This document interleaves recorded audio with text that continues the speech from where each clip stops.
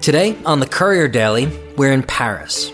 In times of crisis, you can see how the behaviors are kind of exacerbated. I mean, if you used to be greedy, you are even more greedy. If you used to be a risk taker, you are even more a risk taker, okay? So everything is exaggerated right now.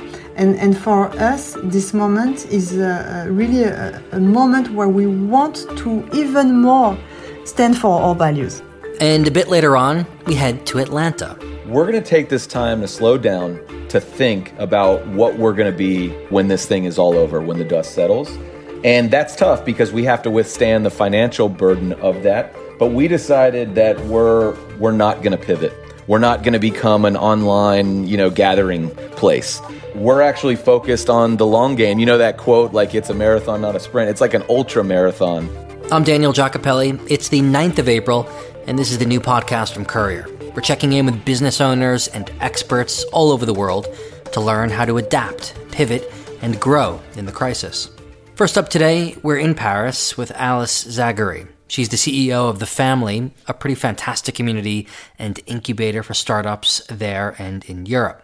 And Alice, what I found most interesting about you guys is that you totally transformed your entire website to be geared to all of the challenges that entrepreneurs in your community are facing right now. You've launched a daily radio show, interactive online events, a tip hotline, and a lot more, right? So basically, the exact same week when Macron started to say that we had to be confined to home, we moved with my co-founders to the south of France in the countryside. We made a lot of big decisions. Like, here is the way we're gonna, focus on our startups, because the core value of the family is to take care of the entrepreneurs. So we had to really cut everything else and do only that, and we just organized ourselves. And how we will switch all of our content and offline events into online events. And we came back on Monday when everybody was confined to home, and it was clear for us that we had to adapt instantly. So we gathered with the team on Zoom. Everybody had a new role and everybody had a new mission. Either you take care of the startup, either you take care of the community at large by creating content that people need. And I redesigned the website in a night, just in a night, giving only content people would love. You've launched these 2 interactive events. One is tomorrow night on fundraising and challenging times, and another one is on Saturday morning, tomorrow morning, about how to meet a potential co-founder, right? Exactly. And this one is about finding a co-founder. It's really cool because actually people are using this period of time to create.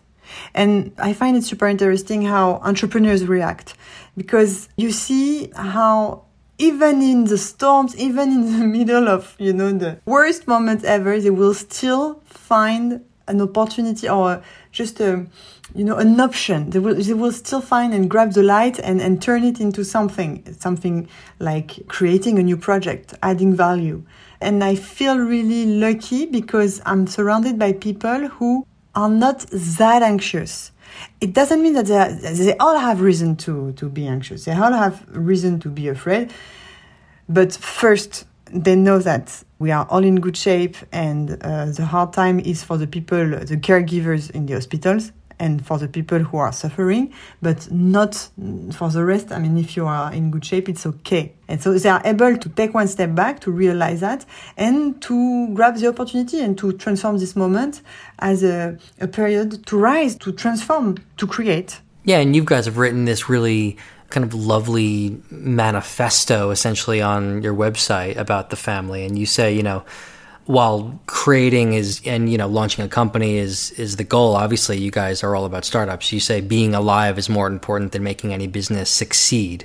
You're having some perspective, obviously. Yes. And for us, it's super important right now to stay true to our values. Okay. So diversity, caring for each other, and ambition, basically. These are our 3 main values. And I feel like it's really, in times of crisis, you can see how the behaviors are kind of exacerbated. I mean, if you used to be greedy, you are even more greedy. If you used to be a risk taker, you are even more a risk taker, okay? So everything is exaggerated right now. And for us, this moment is really a moment where we want to even more stand for our values. I'm wondering, for a couple of years, maybe for the last 1, 2, 3 years, it seemed that France was really benefiting from Brexit, essentially. A lot of startups were looking in the UK, looking outside of the UK. And it just seemed Paris was becoming much more of like a go-to place for startups. Do you think that will slow that transition at all? No, I don't think so. I think France, we did what we had to do. We took it seriously versus what is happening in the US and versus what has happened at the beginning in the UK. I'm not saying that we are the best against the US and the UK. It's not what I mean. But I mean it conveys trust. It conveys a kind of stability.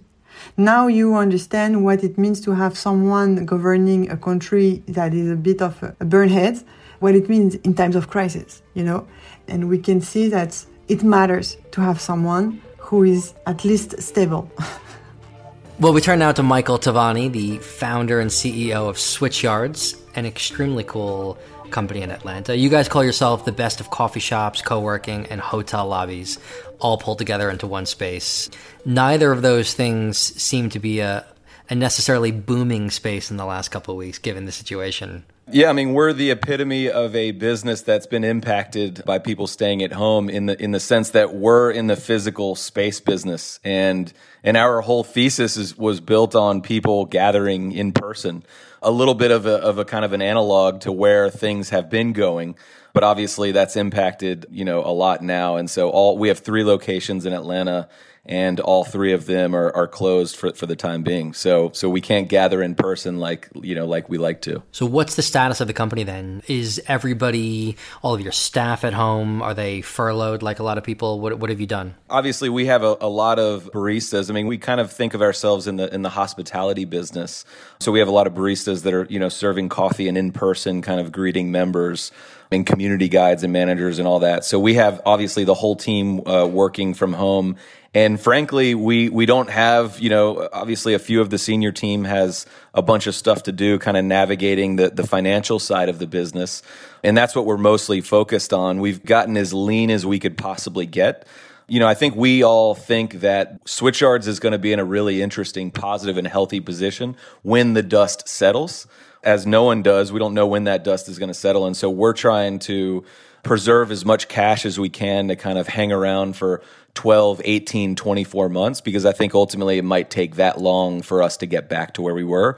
We launched our recent product, Switchyards All City Club, about 6 months ago, even though we've been around for about 4 years on kind of a different version of the product. We were on a really good clip. We had, a lot of new members joining every single day right before this all went down. And so we're trying to hang on that's going to come back. We all are realistic, and we think it's going to take like 12 months for that to come back. So you have enough money in the bank saved to last for 12 months? We had enough money in the bank for probably 6 or 8 months before this happening, just by nature of we had raised a small seed round from some friends around town, and we were on a pretty good path coming up, and we kept it pretty lean to start with. We've now had to go even leaner. What does that mean when you say you have to go leaner? So we furloughed a lot of our baristas, which are obviously people that can't effectively do anything right now. What actually worked out well for them is that they're actually making about the same amount of money, if not more, some of them, based on unemployment in the United States right now, in kind of some of the package that they got. We paid them for the first 2 weeks that we were closed fully, and then we decided that it'd be better for the government to be paying them during this period of time than for small little Switchyards to be doing that. And so that worked out better for them and us. We've gotten our team to as small as we could possibly get to continue going. We actually right now, right after this call, I will be going down the path of filing for some of the stuff that small businesses can get in the United States, just to get as liquid as we can. So we feel pretty good that we'll be in a spot where we'll have about 18 months of cash after this. And I think we're going to need every month of that. That's a lot more than a lot of people in your position can say they have. Yeah, it is. And I think the timing, I've seen businesses where Maybe they overexpanded right before this. Depending upon when this hit in your life cycle, I think it hit us. I'm not saying it's the perfect time for it to hit. It's never a good time, but I think it hit us in the point in time where we had just raised, $600,000, $700,000, $800,000. And we had spent maybe half of that over the past few months. So we had about half of that just in cash in the bank. Frankly, we were going to launch new locations with and continue to expand the brand. And now, obviously, that money is going to go to the burn of the company, because effectively our revenue has gone down to almost zero right now. And we have monthly memberships. But you've frozen those, right? You've allowed people to kind of freeze them. Yeah, we decided from day one, right from the very beginning, we sent out an email. When we decided we weren't going to be open, we told our members, hey, listen, it's not the right thing to do to continue to charge you. And so we're not going to charge you. Now, all of our revenue comes from you, the members. And we did kind of a campaign. We called it Defend the Club, where we had some members, if they were in the position to do it, pay for like a year of membership up front. And some did that, and we're grateful for them, and we're doing a whole campaign around that. But ultimately, our revenue went down almost to zero. Do you guys have large, really high leases? I mean, do you own your properties, or do you rent them? The original Switchyards is in an old building in downtown Atlanta that we bought about 4 years ago on kind of a different thinking of where we were going with the business. The two most recent ones, and really the future of the business, are us leasing spaces. And so, we've had to work with, in fact, we just signed a lease right before this COVID. So we're about to take over a lease that we can't even move into right now. We were supposed to open on Monday our latest, greatest Switchyards location in a neighborhood in Atlanta called Cabbagetown. And obviously, they're going to mail us the keys, and it's going to sit empty until we can get in there. Has the landlord been, friendly with you and understanding? It's interesting. This is the epitome of, I think, the landlord-tenant situation across the world, I think, is the epitome of a situation of, are we all going to share this burden here? Because it'd be easy for us to say, we made no money and we're not paying. And it'd be easy for them to say, hey, I don't care that your business didn't make any money. That doesn't impact us. We signed a lease. Look at the paper here. And we have bills to pay too. We have to pay the bank, right? So everyone has to pay someone else. And I think where we're getting is a pretty healthy situation with both of our two leases around kind of sharing this burden. And, obviously cash flow is important for a lot of businesses right now. So we're thinking about, can we preserve cash flow? No one's going to be making money during this period of time, right? And so as the landlord, what are your actual costs on our space? So that's what we're trying to get to, that number, not the number where they can all make a profit, because we're not making a profit. They're not going to be making a profit. And so I think we're getting to a pretty healthy point. This is at least Switchyards with our two relationships with pretty respectable landlords in Atlanta. Maybe just because people are nicer in Atlanta. I don't know if that's the case. I mean, I think I saw a big restaurant chain in America, saying, hey, we're just flat out not going to pay. And then, immediately the landlord snaps back, yeah, you're paying. And so, these aren't small landlords. They kind of have many places. Now they both are heavily into retail and restaurants and all that. So I imagine they're looking across their portfolio and they're saying, hey, we're going to be losing a lot of revenue no matter what way you slice it. Are you worried that we'll never work the same way again? We'll never come together, sit next to someone 6 inches away from someone else and on a laptop in a co-working space, and that, this remote work thing is semi-permanent, leaving your company kind of in a difficult spot, I imagine? Not worried at all. I'm worried about what you just said over the next, call it 6 to 12 months. But I'm not worried long term. I think that for the entirety of the human race, I think we are social beings. And this isn't the first pandemic where it's changed, things for a period of time. And I think this will forever change the way we live in certain ways. But I don't think it's going to change people's desire to want to live in cities, people's desire to want to be around each other, to gather, to go to events. Again, I think it's going to have a short-term impact. And if I didn't feel this way, I shouldn't be running Switchyards. I'm actually very bullish on the future of Switchyards and lots of businesses that base their model on kind of people gathering. I think this will change parts of work. Again, I don't think work's necessarily the place you need to go anymore.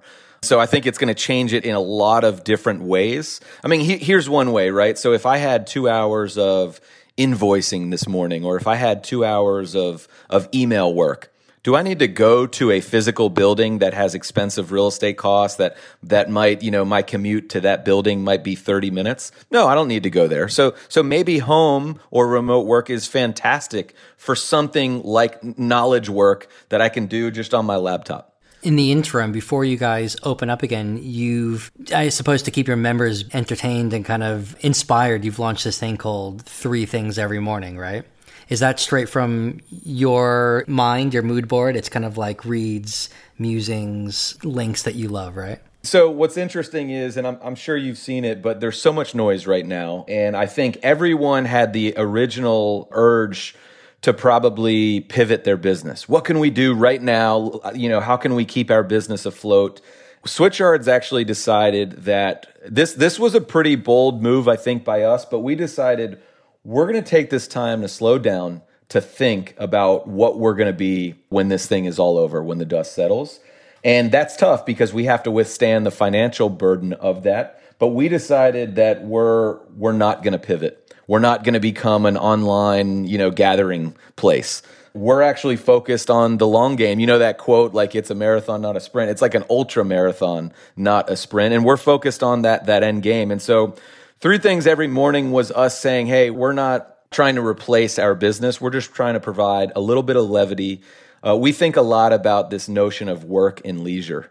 And I think that's one of the things that remote work is going to bring us is I think we're going to have less of a divide between kind of work and home, work and life, that kind of work-life balance. And I think work and leisure will be more integrated in this new reality that we live in. And so we wanted to provide a little bit of levity and some interesting things that we've been thinking about around work and leisure. And that's why we decided to do it. And again, it's been, you would barely know that Switchyards is sending that out, and we did that very intentionally. We've stopped promoting. You won't see any images of us selling memberships. We've decided to go in the opposite direction and provide people a little bit of sanity in these times.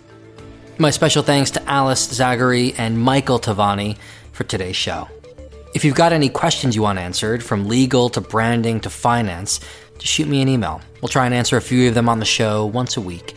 I'm at daniel@couriermedia.co. Make sure to also sign up to our email newsletter, Courier Weekly, for more stories of pivoting, adapting, surviving, and growing. Head to couriermedia.co/sign up. I'm Daniel Giacopelli. The Courier Daily's back again tomorrow.